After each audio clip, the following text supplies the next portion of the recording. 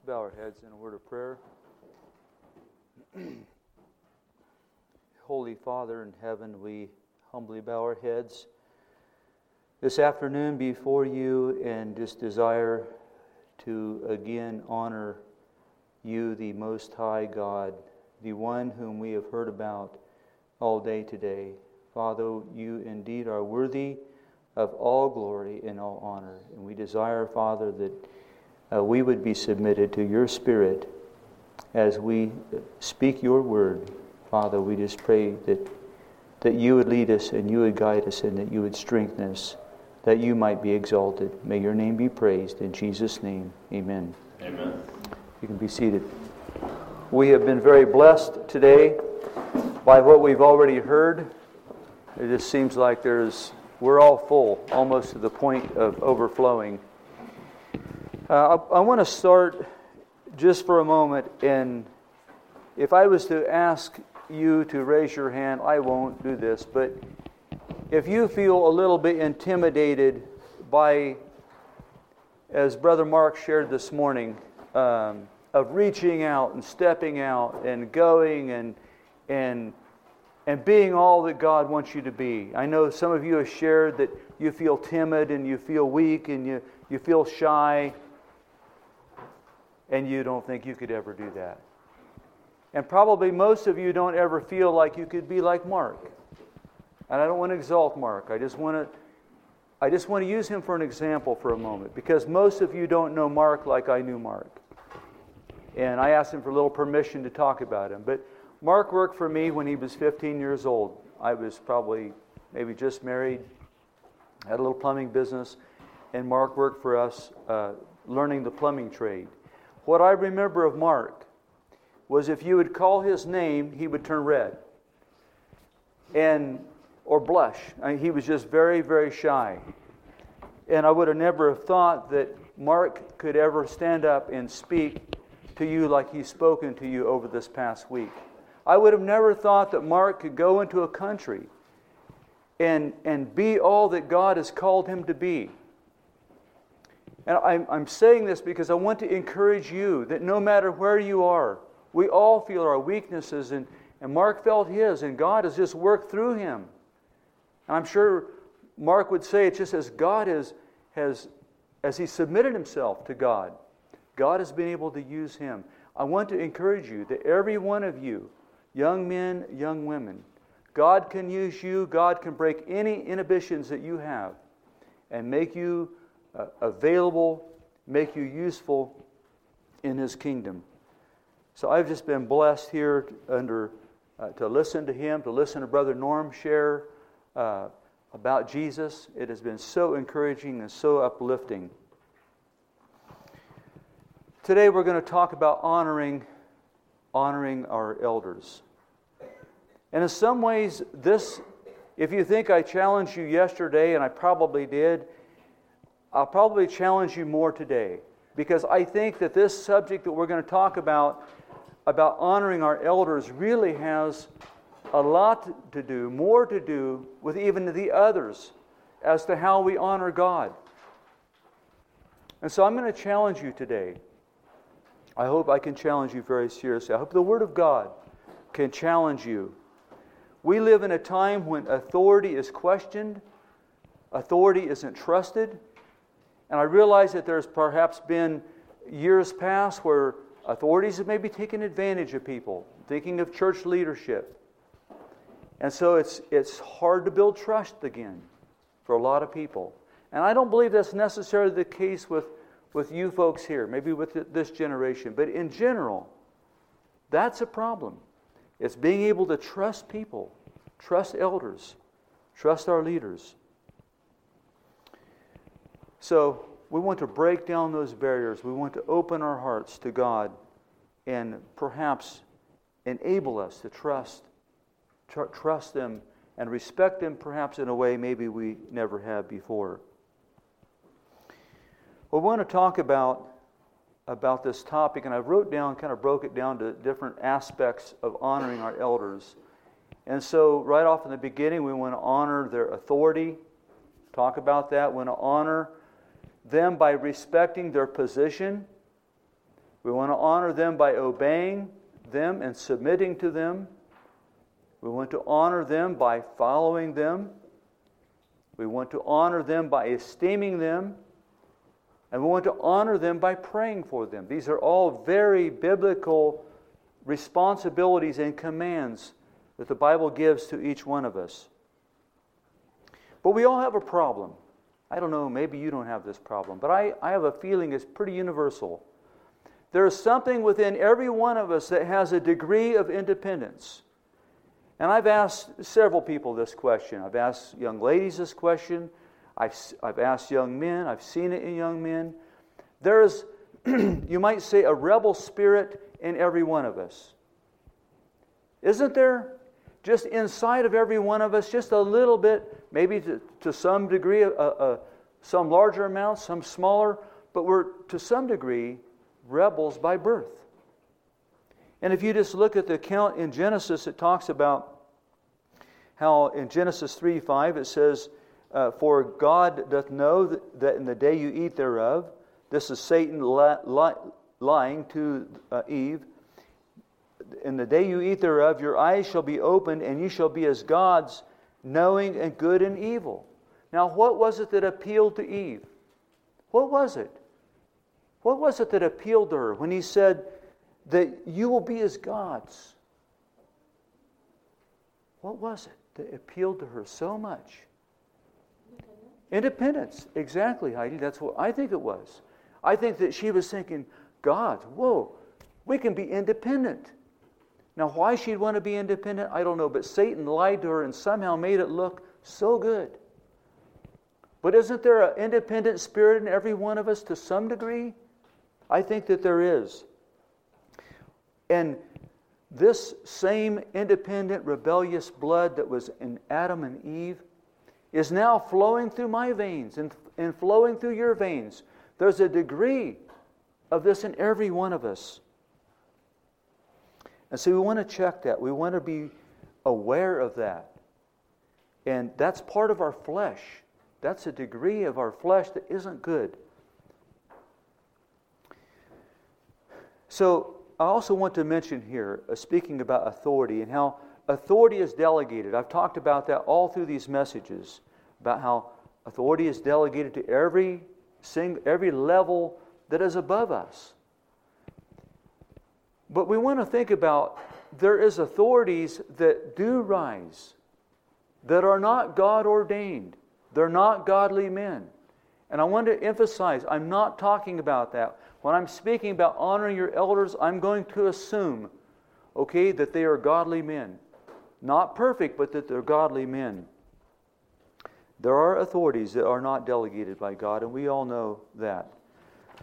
So let's think, first of all, about, or actually second of all, honoring them by their position. Just talk a little bit about their authority, just in that we want to recognize that there are some authorities that are worthy of honor if they're godly men, and some aren't.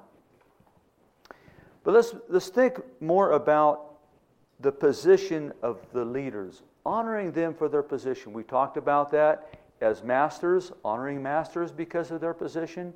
Talked about honoring kings because of their position. Talked about honoring parents because of their position.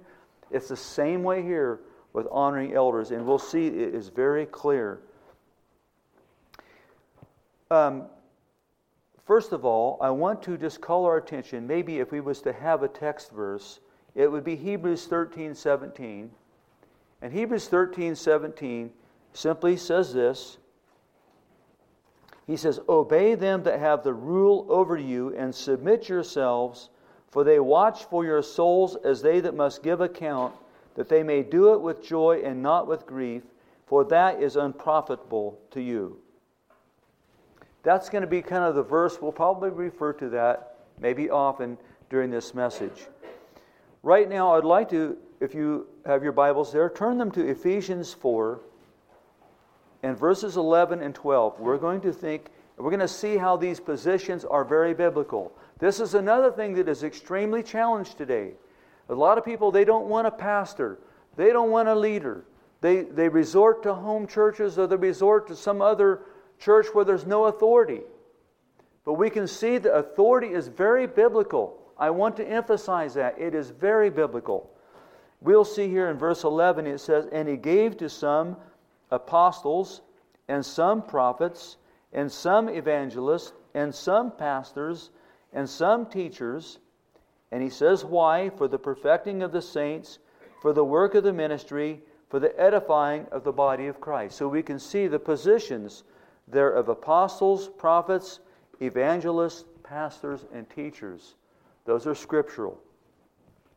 And then he goes and he mentions about the responsibility that these men have. And this verse just breaks it down into 3 responsibilities. One of the responsibilities is for the perfecting of saints. Is that to make the saints perfect? No. If you look up that word, for the perfecting of the saints, what it really means is to bring them to maturity. That's the goal of every elder and every pastor and every minister, is to help bring the congregation to the maturity in Christ Jesus. That's what makes his heart throb. That's what his desire is.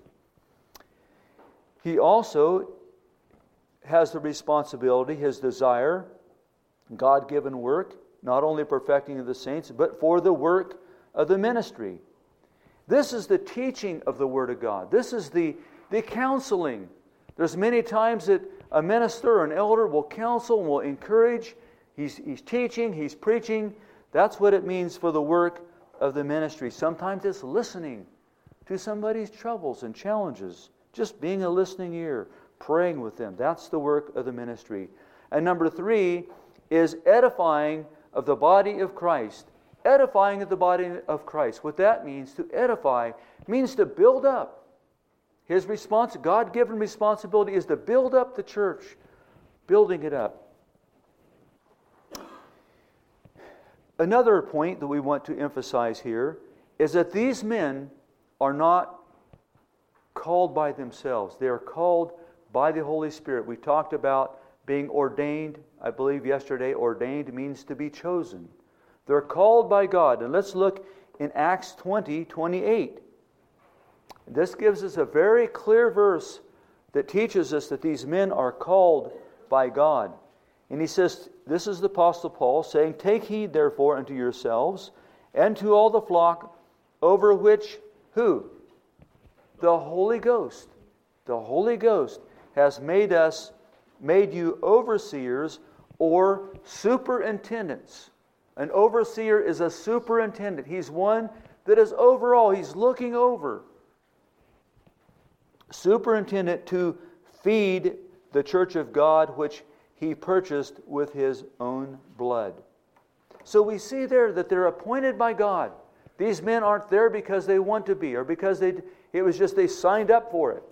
They're called there by God. I especially appreciate the way we do, that these men are called by the church, ordained by the church. And Paul also mentions then to Titus that he was supposed to go and ordain elders in every city. Paul commissioned this man to go about and ordain them. And I don't know, I'm not sure they had elections like we do, I'm not sure. But I have a picture of Titus going into a city, and he would look at the qualifications of a leader, and he would find men that he felt like fit that qualification, and he would ordain them to be elders. And Paul says, "This is the reason I left you in Crete." This is Titus 1:5. "That thou shouldest set in order the things that are wanting." That means he was to make corrections. He was to go into the city and look for areas perhaps that were wanting. There was needs, there was problems there. "And ordain elders in every city as I had appointed thee." You see, Titus was appointed by Apostle Paul. He's saying you're to do the same thing. So God calls us to submit to these men because of their position. We've emphasized that over and over again. But not necessarily because we always agree with everything. We don't always agree with everything that they may say. They're fallible like we are. But he says that we are to submit to them because of their position. And I have an example for you. The Bible gives us a very good example of a young man who submitted to his head, to his elder, so to speak, simply because he was God ordained. And you all remember with me David. David was anointed king, and just as a little young man, maybe 15 years old. And then I think the next picture we have, David goes and kills Goliath and kind of gets some fame there. And then it isn't long, and as the picture continues to change, David's all of a sudden running for his life. He spends 7 to 10 years running from Saul, from his father-in-law.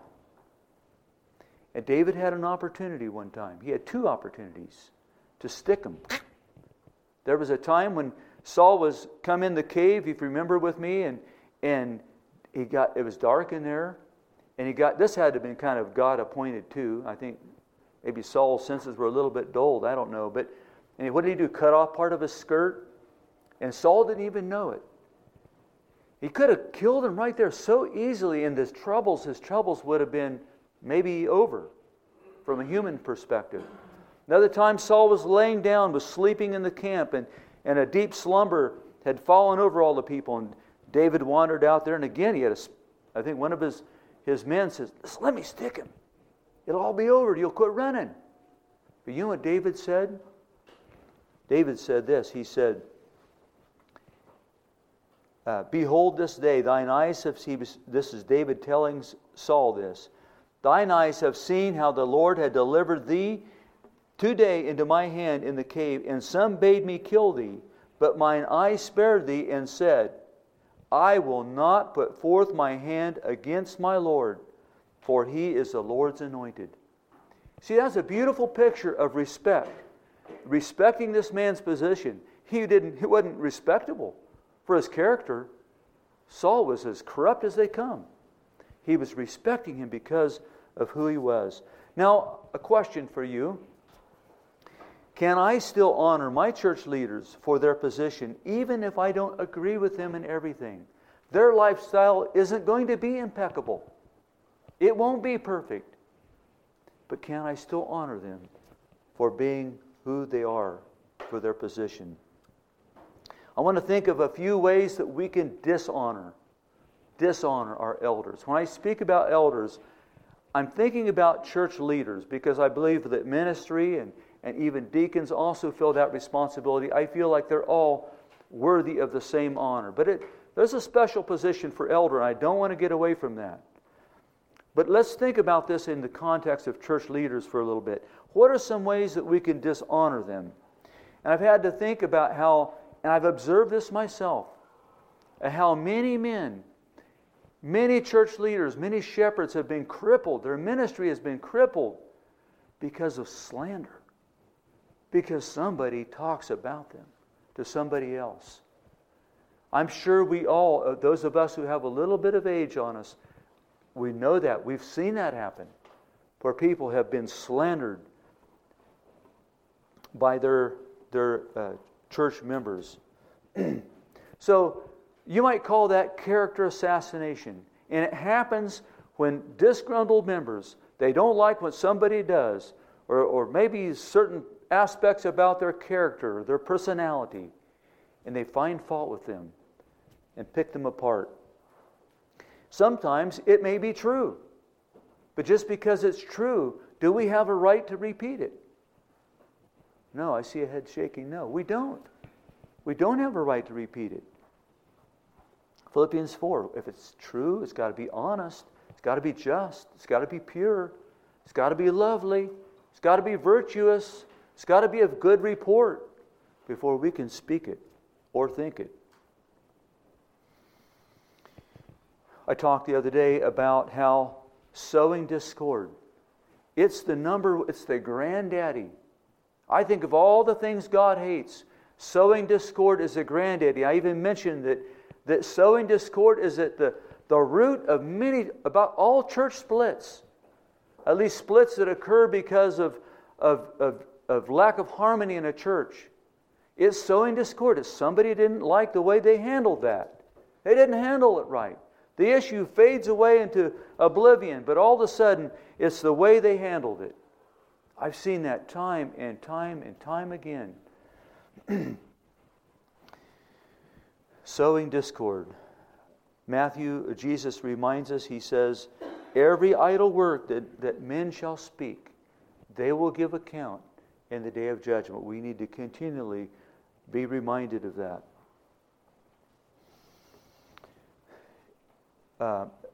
1 Timothy 5:19 says, against an elder receive not an accusation, but before 2 or 3 witnesses. I think what he's saying here, don't even listen to that stuff.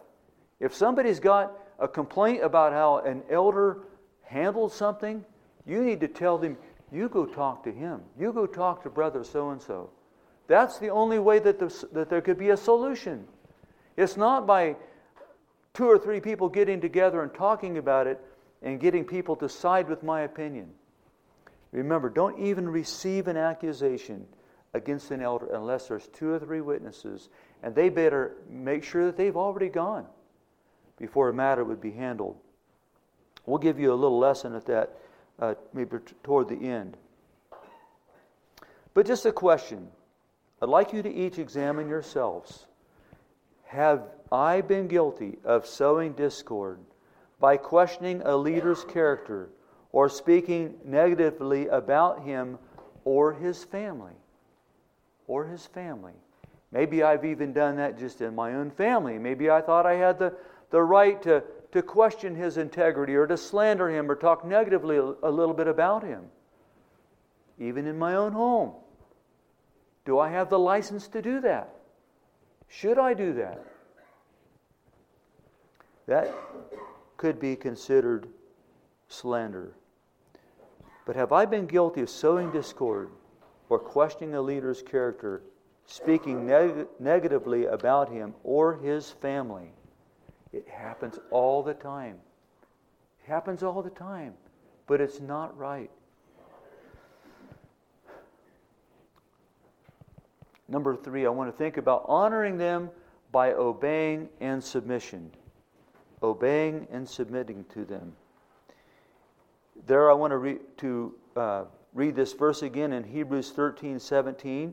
It says, obey them that have the rule over you and submit yourselves, for they watch for your souls. Submit yourselves. You know, I think submission is, as we've talked about before, it's much different than just forced compliance. When I think of submission, I think of a sweet spirit of obedience. When I think of submission, it's a sweet spirit within me. It's not a forced attitude. It's something that I have within me that comes from love. It comes from trust. Now I want to mention about the difference between submission and surrender. I don't find anywhere in the Scripture where we're called to surrender to elders or to church leaders. I don't think that's what we're called to do. The word is submit. Submit, as we've talked about before, means to yield to authority. Yield to authority. Different than surrender. Surrender means to give over to a higher power. That means it's like I guess we probably mentioned this before too, but it's like an army surrendering to a higher power. We're to do that to God. We're to surrender to God and submit to God. But we're just called to submit to our elders and church leaders. Again, I want to reemphasize, we're never called to submit to false teachers or to follow false teachers. We have to make that discernment. Now let's move on to a few reasons of why we're called to obey. And we find that in this same verse in chapter 13 of Hebrews, verse 17. And it says, because they're watching for your souls. They're watching for your souls. They have your welfare at heart. They're looking out for you. That's what it's saying. They're not looking out for their own skin. They're looking out for you. They're watching for your souls. This means that they're called to shepherd. It's like the shepherd out there on the hills we've heard about, how The shepherd is watching out for his own skin? No. He's watching out for the welfare of the sheep. He's making sure that they've got pasture, that they're eating correctly, reading the Word of God, if you will. He's making sure that they're safe from predators, evil, false teachers. They're watching out for you, that you're not involved in things you shouldn't be involved in. That's why we're to obey. Now let's talk about how we're to obey. How are we to obey them? I got a few ideas for you. One is simply to submit to their counsel. Now let's assuming it's godly counsel, because we talked before, we don't submit to ungodly counsel. So we want to submit to their counsel. And we trust that these men of God are submitted to the counsel of God. We always want to compare the counsel we receive to the Word of God. Now, I realize that there may be practices, and there may be things that they'll ask you to do, and that's okay. There's nothing in Scripture that says that they can't do that. Might touch on that in just a minute. But the point is we want to always compare and make sure that what we're hearing isn't unsound biblical doctrine. And about a year ago, Danelle and I was down at the Grand Canyon, and as we were there with several other tourists, this man came up to us, and it was kind of like he recognized us, just had this beaming smile on his face, and you kind of know what's going to happen, right? When somebody walks up to you and they're smiling, and Danelle was with me, and he was just so glad to see us, and says, "You look like you're Christians." And we said, "Yeah, we are. And are you?" And he said, "Oh, yeah." He says, "I am." And this man was probably, 45 years old, maybe 50. And he says, "Yeah." And he says, I'm just getting ready to get married. He says, "I'm getting ready to make this marriage covenant." And he was just so happy. And then he mentioned something about his children.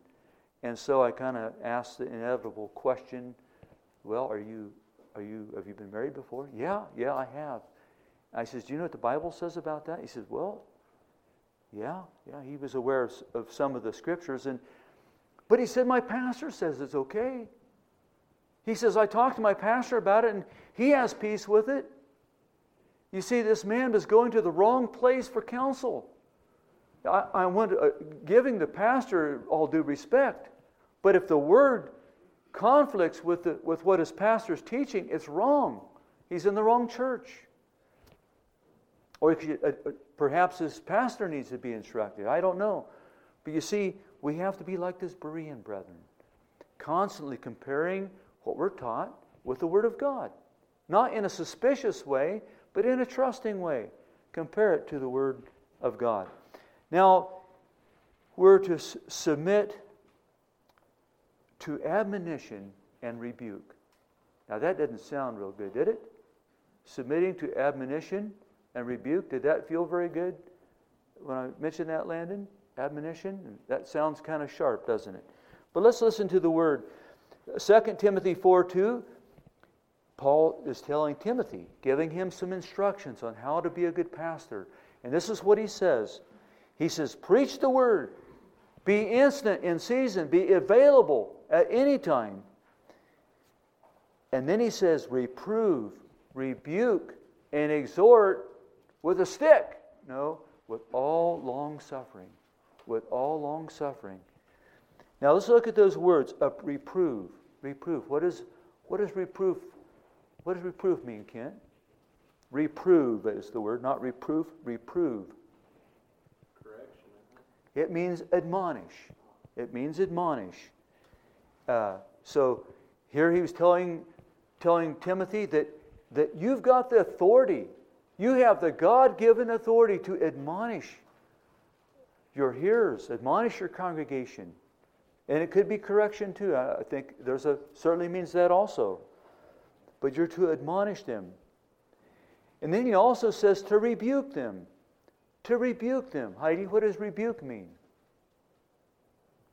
Now you put me on the spot. Take a shot. What's rebuke? It's harsh. It's harder than admonition. It is. You're right. Rebuke means to reprimand. It's like when our parents rebuked us, they reprimanded us. It is harsher than just an admonition. It's to reprimand for a fault, or it means to chide. You see, these things kind of, we resist these a little bit. But Paul was saying, you've got the authority to do this. You've got the authority to correct, to admonish.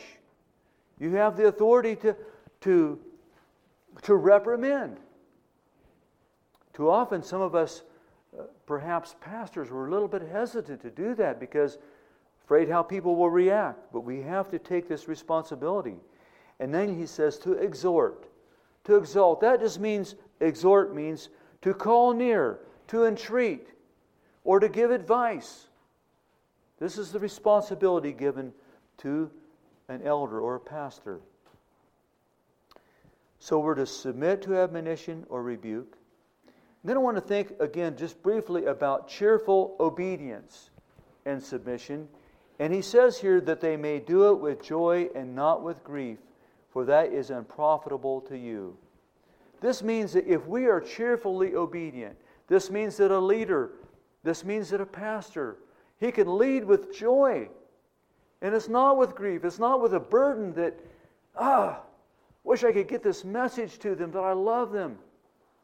He's saying that it should be, we should cheerfully obey so that they can lead with joy and not with grief. Who would want to put an elder, who would want to put a pastor to grief? Well, if I'd ask you to raise your hand, nobody would raise their hand. But how many people do? Because there isn't cheerful cooperation and obedience. Let's go on. So we're also to, these are ways in which we're to obey. We've talked about submitting to their counsel, submitting to admonition and rebuke, cheerfully obedience. Now we're to do it with trust and humility. We talked earlier a little bit about trust. 1 Peter 5 says, likewise, you younger, submit yourselves unto the elder. There's the word submission again. Unto the elder. This could be older people too, certainly that application. Yet all of you be subject one to another, and be clothed with humility.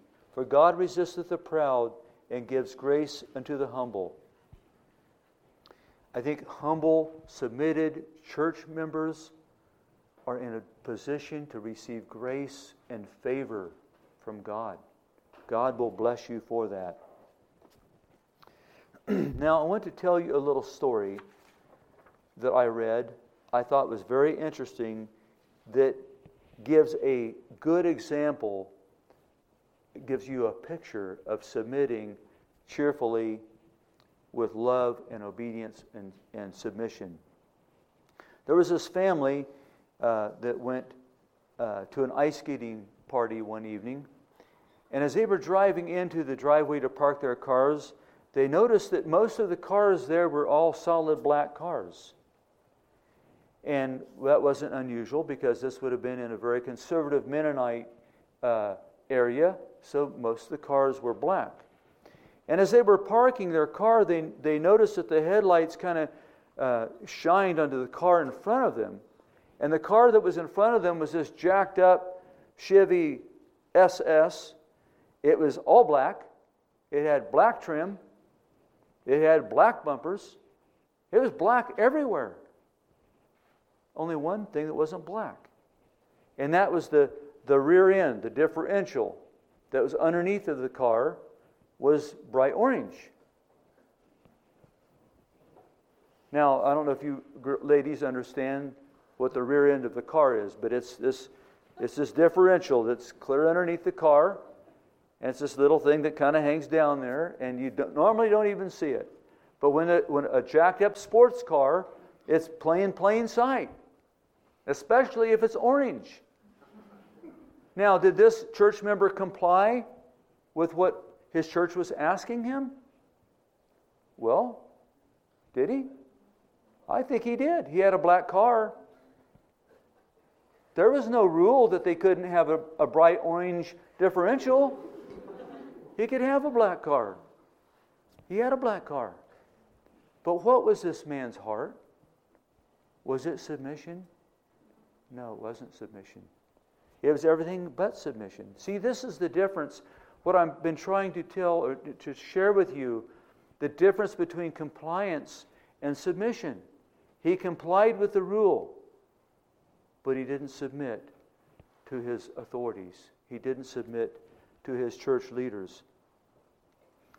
Many rules can be followed with a cold-hearted, self-righteous heart. And that happens so often in some communities, and I trust that that would never be one of us. But it just illustrates how we want to comply with the spirit of what we're asked to do. So a question, we can examine ourselves. Self-examination question. Do I honor my elders by cheerful submission with my heart, or do I obey just because I have to? Along with that, am I receptive to correction and admonition, or does my pride get in the way? Well, we want to move on. Number 4, thinking about honoring by following. Honoring by following. Now, I'm going to mention something you maybe haven't even thought about. But let's go back to the Scripture again. Let's look at Hebrews 13:7. Hebrews 13:7 teaches us to honor them by following them. And here's what it says. He says, remember them that have the rule over you, who have spoken unto you the word of God, whose faith follow. Whose faith follow. It goes on considering the end of their conversation. That doesn't mean their words. It means their lifestyle. So you want to follow them considering their manner of living, how they're displaying their life before the world and before the church family. I wrote down my own version. Sam's version is this. Remember your godly leaders who have spoken God's word to you. Think about how they have lived their life and imitate their faith. I think that's what it's saying. Imitate their faith.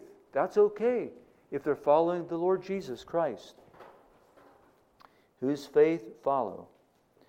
1 Thessalonians 5:12 says, and we beseech you, brethren, to know them that labor among you. This is the reason why we don't encourage you to listen to every preacher on the radio.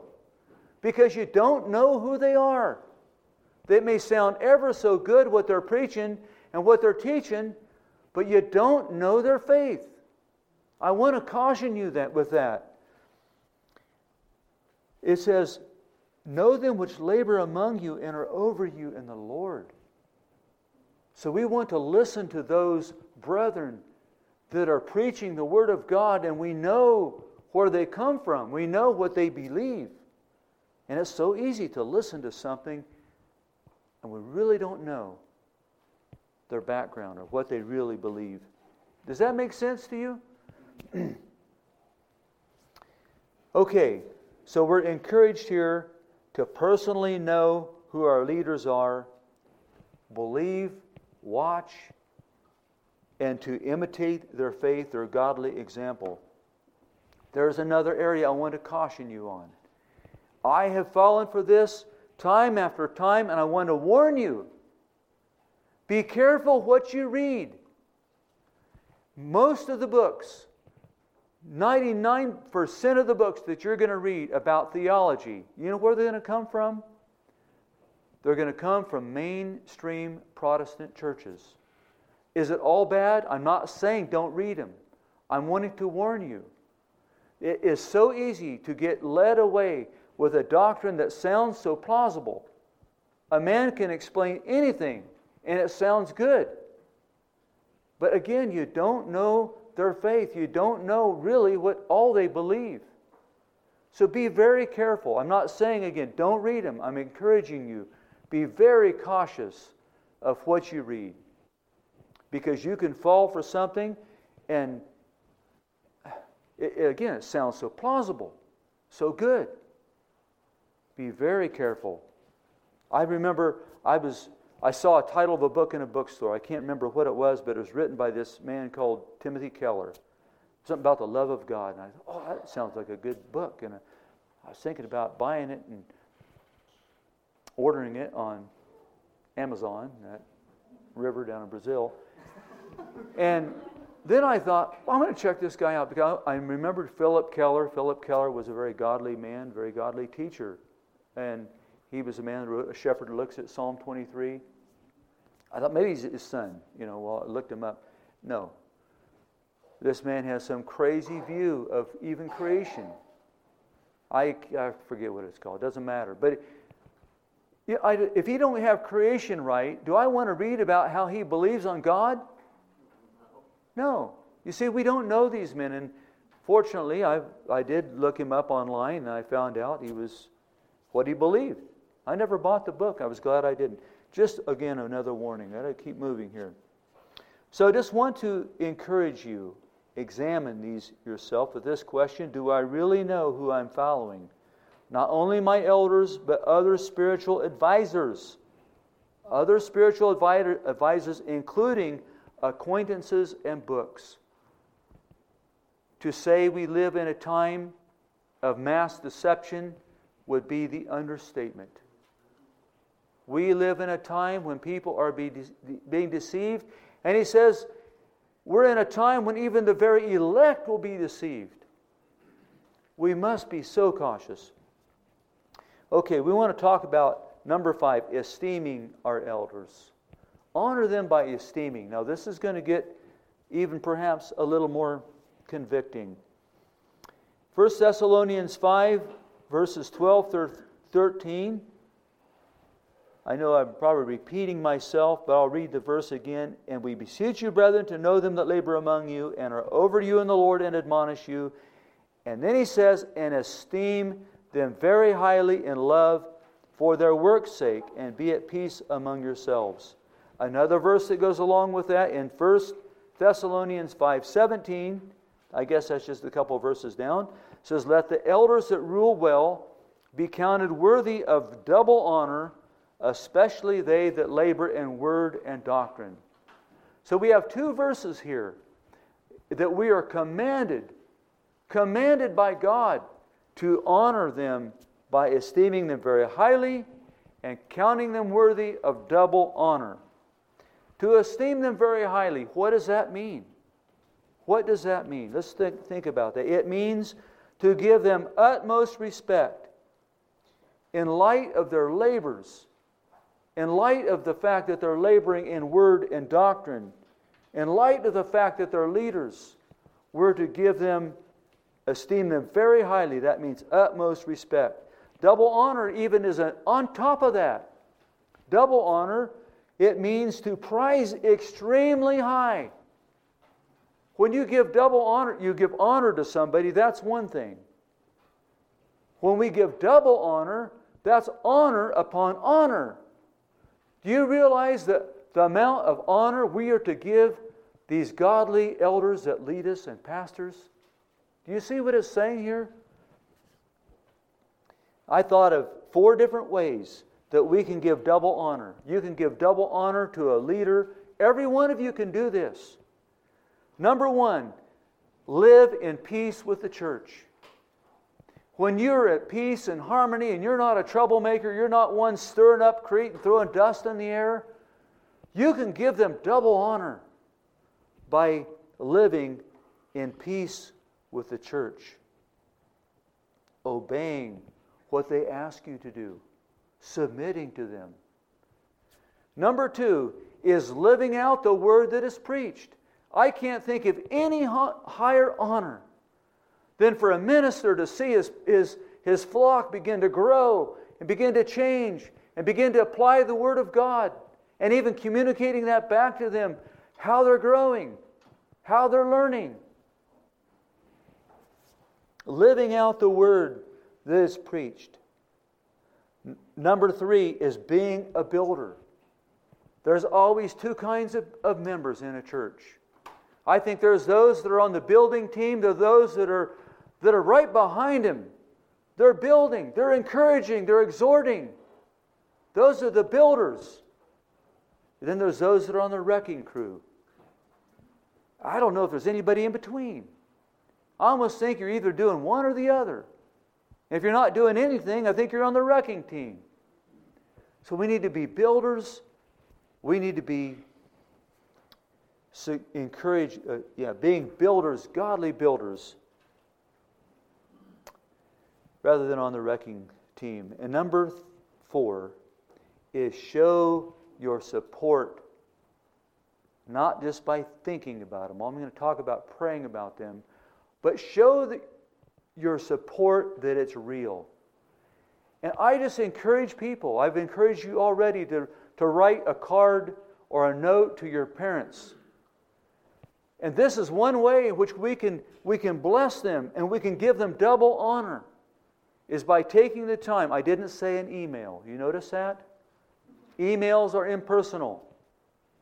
There's a time and a place for texting. This is not one.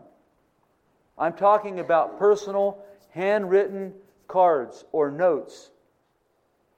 That is one way that you can give them double honor. If I was to ask any of you elders back there, what does a card mean to you or a note mean to you? We've got 3 elders sitting back there. Does it bless you? Does it bring tears to your eyes sometimes? Do you throw them away? No. You put them in a box. Or you hang them on your wall in your office. You don't throw them away. We'll come back to that in a minute. Okay, examine ourselves. What are some ways we can give double honor to our ministers and to our elders? We've given you some ideas. Hopefully you've written them down. I wish I'd had this perhaps in a handout for you. But let's go on. We can honor them by praying for them. Honoring them by prayer. I hear the words of the Apostle Paul, and I want you to listen to his heart. I'm going to read you a couple scriptures, and listen to the Apostle's heart. I think there's a plea here, that he's pleading with his people. Listen to this. In 2 Thessalonians 3:1, he says, "Finally, brethren, pray for us. Pray for us." Don't you hear him pleading like Mark was saying? He's saying, pray for us, that the word of the Lord may have free course and be glorified, even as it is with you. I remember one day, I was out of state. I was getting ready to give a message to a congregation at a communion, and I got a text from a dear sister. There is a time for texts, and this is one of them. I got this text. It had this verse on it. And that just blessed me so much. She gave me this verse, "Finally, brethren, pray for us that the word of God may be a free course and be glorified." And what she was saying, that she was praying for me, that the word of God could have free course. That means it could just flow freely. It could glorify the Lord Jesus. And here's another verse. It's in 1 Thessalonians 5:25. And here he just says, "Brethren, pray for us. Pray for us." I think that's a cry of the Apostle Paul. Strong churches are made of prayer warriors. Several things that prayer does. I'm going to have to move through these quickly. Prayer makes an appeal on the behalf of the minister. You can see that there in that verse in Thessalonians. Here's a few reasons to hold them up in prayer.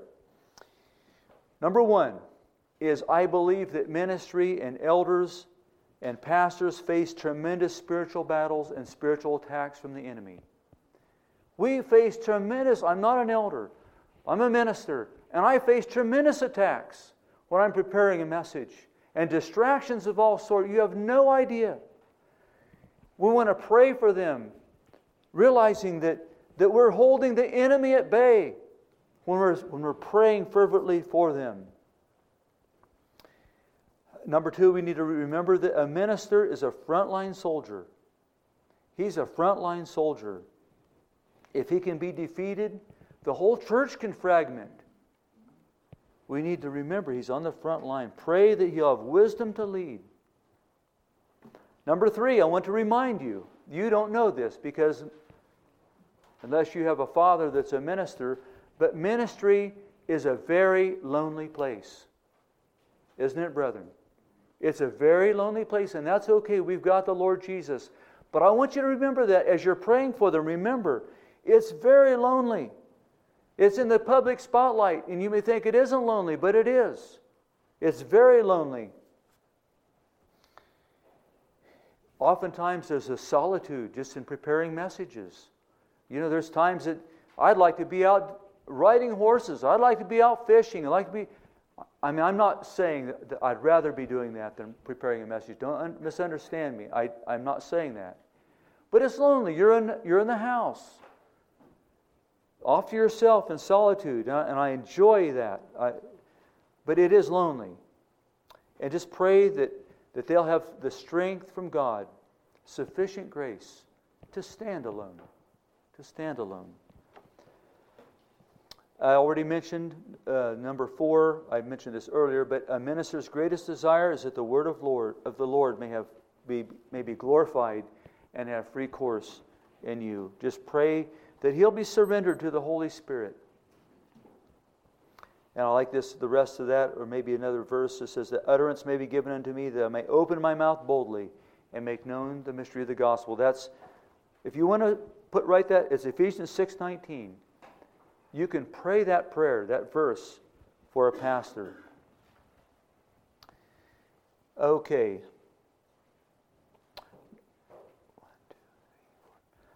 Point number 5 here about prayer is I want you to remember that ministers are subject to sin.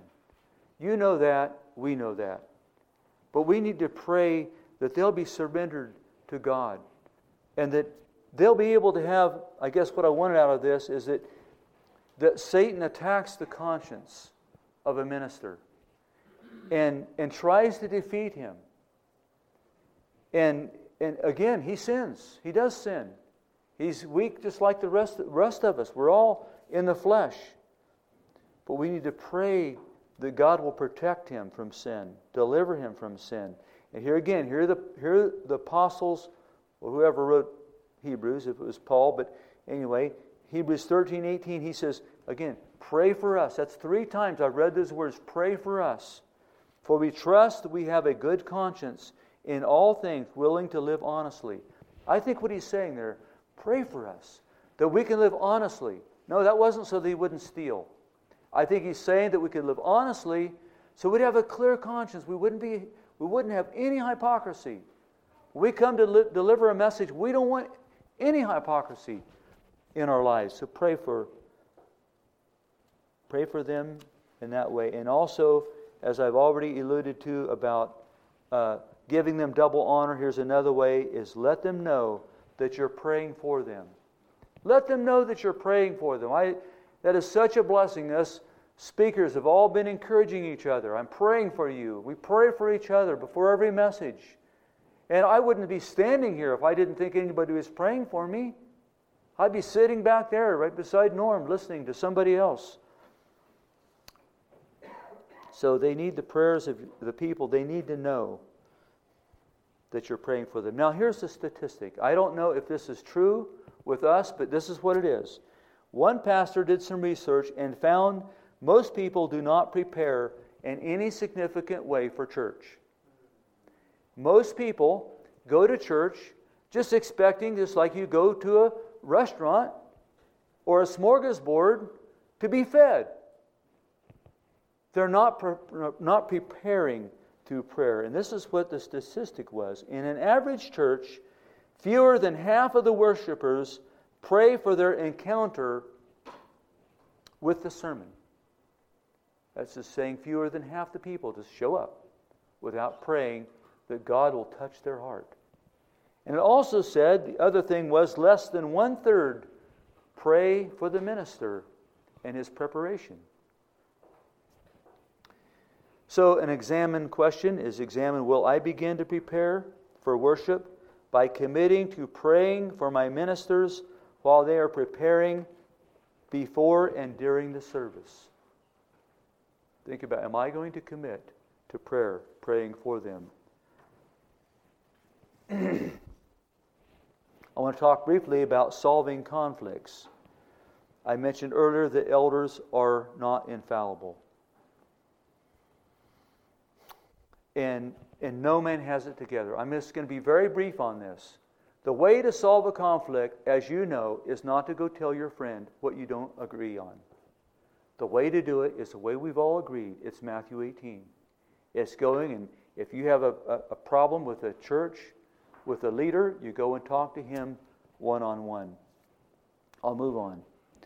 Just in closing, I want to think about, I wrote down that the perilous times that we live in. And in 2 Timothy 2, chapter 3, we could just turn to that real quick. 2 Timothy 2, chapter 3, he says this. He says, "Know that in the last days perilous times shall come. Men will be lovers of their own selves, boasters, proud, blasphemers, disobedient to parents, unthankful, unholy, without natural affection, truce breakers, false accusers, incontinent, fierce, despisers of those that are good." It goes on. I don't think I'm going to read them all. But I want you to think about, these are oftentimes the battles that we face. I realize that we may not, some of these issues may not affect us directly. But this is what's going on in the culture around us. This is the pressure that is happening to the church, happening to the world around us, but some of these things do creep into the church. We want to make sure that we have the opposite of these. This is why I'm mentioning these, is so that rather than be lovers of self, we'll be lovers of God. Rather than be covetous, we'll be content. Rather than boasters and proud, we'll have humility. Rather than blasphemers, we'll have kind words. Rather than disobedient to parents, we'll be obedient. Rather than ungrateful, we'll be grateful. Rather than ungodly, godly. Rather than false accusers, we'll have integrity in our conversation. Rather than lovers of pleasure more than lovers of God, we'll have Christian service. We want to just examine ourselves. Which of these character traits are evident in my life? This will bless your elders. This will bless your pastors, your church leaders, if we are manifesting the opposite of these character traits. Think about, again, just briefly, about the culture and the society around us.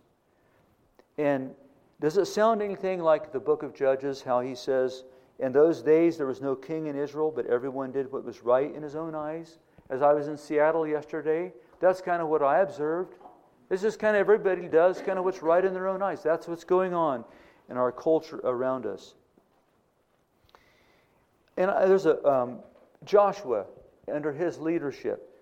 When he was leading the people followed. There was good, godly, sound leadership. My point in this is I want us to recognize the blessing of the leadership under Joshua and of good, godly elders. Things went rather, I shouldn't say they went smooth, but they went in a positive direction, especially toward the end of Joshua's leadership. And in Judges 2:7 he says, "And the people served the Lord all the days of Joshua and all the days of the elders that outlived Joshua, who had seen all the great works that the Lord did for Israel." And then in verse 10 it says this. It says, "And there arose a generation that were gathered, and also that generation were gathered unto their fathers, and there arose another generation after them which knew not the Lord, and did not the works, and nor the works which he had done in Israel." I'm trying to go too fast. But after Joshua dies, it spirals because there wasn't good leadership. That's really the point of what I'm trying to make here. And you can see the chaos that follows after everyone did what was right in their own eyes. So we need good leadership. Last of all, I want to think about, this is in conclusion here, asking the question, why are there so many church splits? Why are there so many divisions? It's not only in our fellowship, it's happening all over. It's a universal problem. Churches just fragment. Now, you probably see this in China, Mark. Where churches just fragment. I want to just share something with you. It was a little bit of a aha for me. And what happens is they get disgruntled with parental authorities. Oftentimes that's where it begins. If there's not respect in the home, there isn't respect in the church. I've seen that happen time and time again. And so they reject the biblical model of good church leadership. Some kind of reacting to anything that looks like leadership, and fear of rigidity and fear of legalism. And it has its roots in rebellion. I want to give you a little illustration. In Numbers chapter 15, it gives, toward the end of there, I'm just going to summarize that God told Moses how they were to deal with their fringes on their garments so that they would remember the commandments of God. You remember that? They would put fringes on their garments. And they were to put this fringe on them. And Moses said that the fringe should be white with a single blue thread on it. That's what Moses said. Now Korah and his company, they had a different idea. They thought that their coats should be solid blue and the fringes all blue. And that's really what started the rebellion of Korah.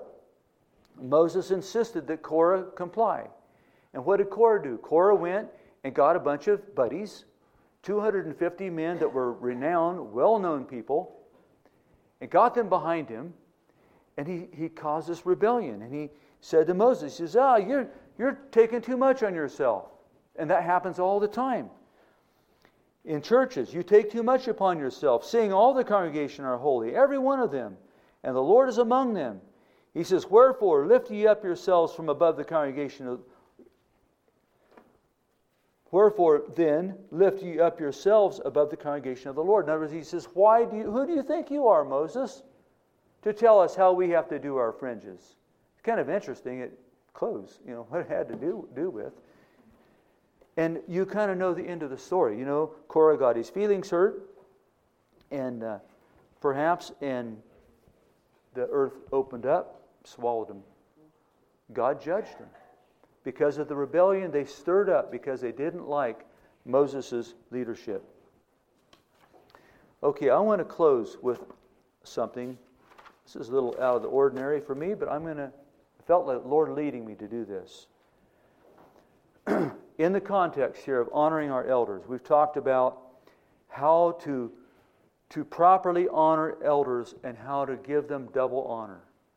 And we talked about double honor meant to prize them highly. We've talked about how elders are in the front line of the battle every day. And how Paul pleaded, brethren, pray for us. Now I'm going to ask you if you're willing to go home and do two things. If you're willing to make two commitments. Two commitments is what I'm asking you to do in the context of what we've shared here.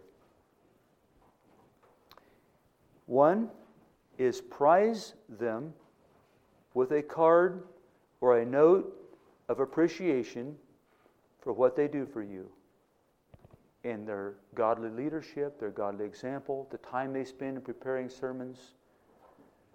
I'm speaking primarily about elders and pastors. You can do that to all your ministry.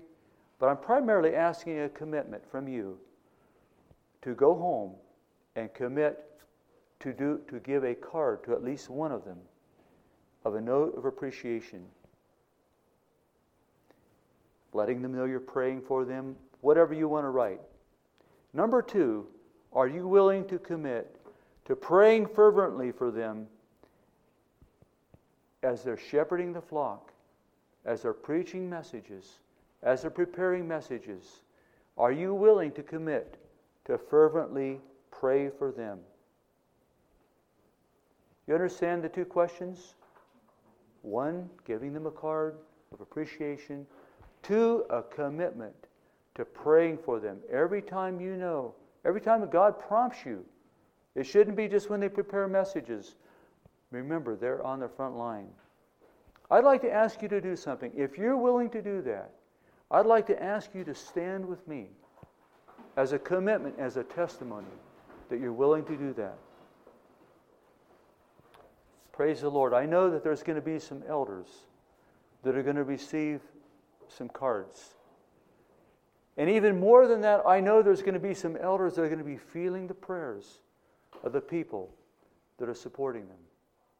Would you all stand as we close in prayer? Father God, we come this afternoon. We recognize, Father, that we're in a battle. And we live in a time in which the devil is trying to divide churches and trying to cause splits and disharmony in our churches. Father, we live in a time in which we are bombarded by lies from Satan. We live in a time, Father, when we're bombarded by his opposition for the preaching, for the preparing of messages, for the leading of churches.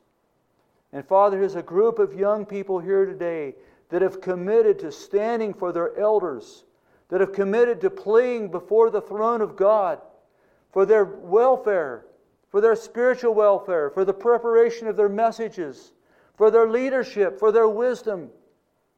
Father, we just pray that you'll bless them as they sit down and they write a note and a card and an encouragement to them. Father, that you'll give them wisdom what to write and just how to express themselves in a way that'll be a tremendous blessing. And we know this isn't just a once in a lifetime. Perhaps many of them already do this, but Father, this can be a practice that they can do over and over and over again. And what a blessing it can be. Father, for your kingdom and for your glory. We just want to praise you and thank you for this group of young people who are committed to you, committed to following Jesus. We just pray that you'll bless them, Lord, in their service for you. Give them a boldness. Give them the assurance of your Spirit and your power that He is behind them all the way, as the Bible says, even unto the ends of the world. We praise thy holy name. In Jesus' name we pray. Amen.